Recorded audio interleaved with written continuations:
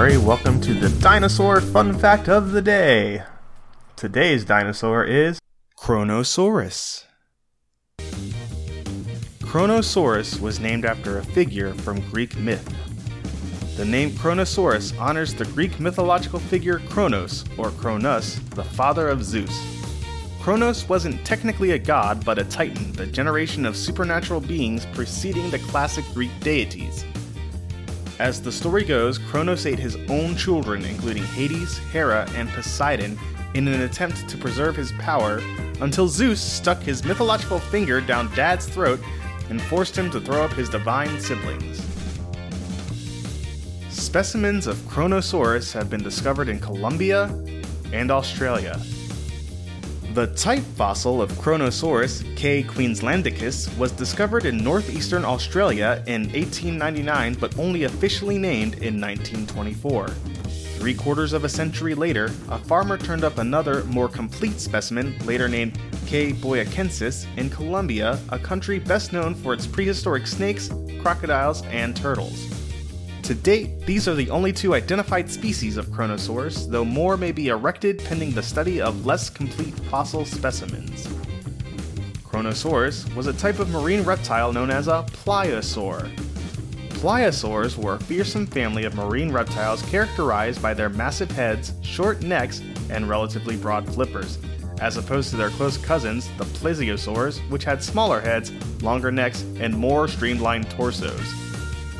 Measuring 33 feet from snout to tail and weighing in the neighborhood of 7 to 10 tons, Kronosaurus was on the upper end of the pliosaur size scale, rivaled only by the slightly more difficult to pronounce Liopleurodon.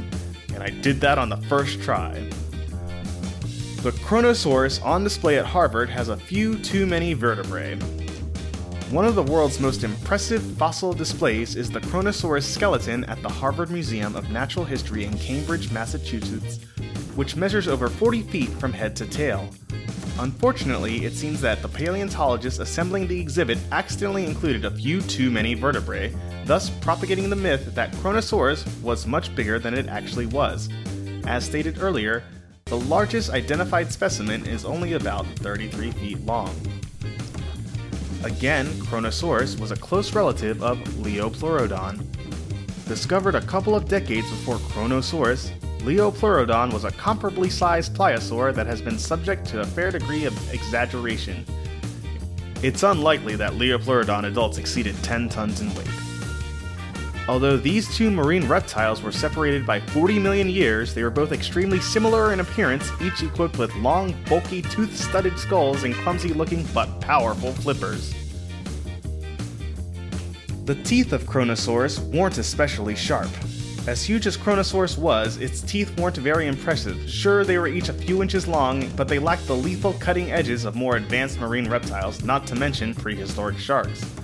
Presumably, this pliosaur compensated for its blunt teeth with a lethally powerful bite and an ability to chase prey at high speeds. Once Kronosaurus got a firm grip on a plesiosaur or a marine turtle, it could shake its prey silly and then crush its skull as easily as an undersea grape. Kronosaurus may or may not have been the biggest pliosaur that ever lived.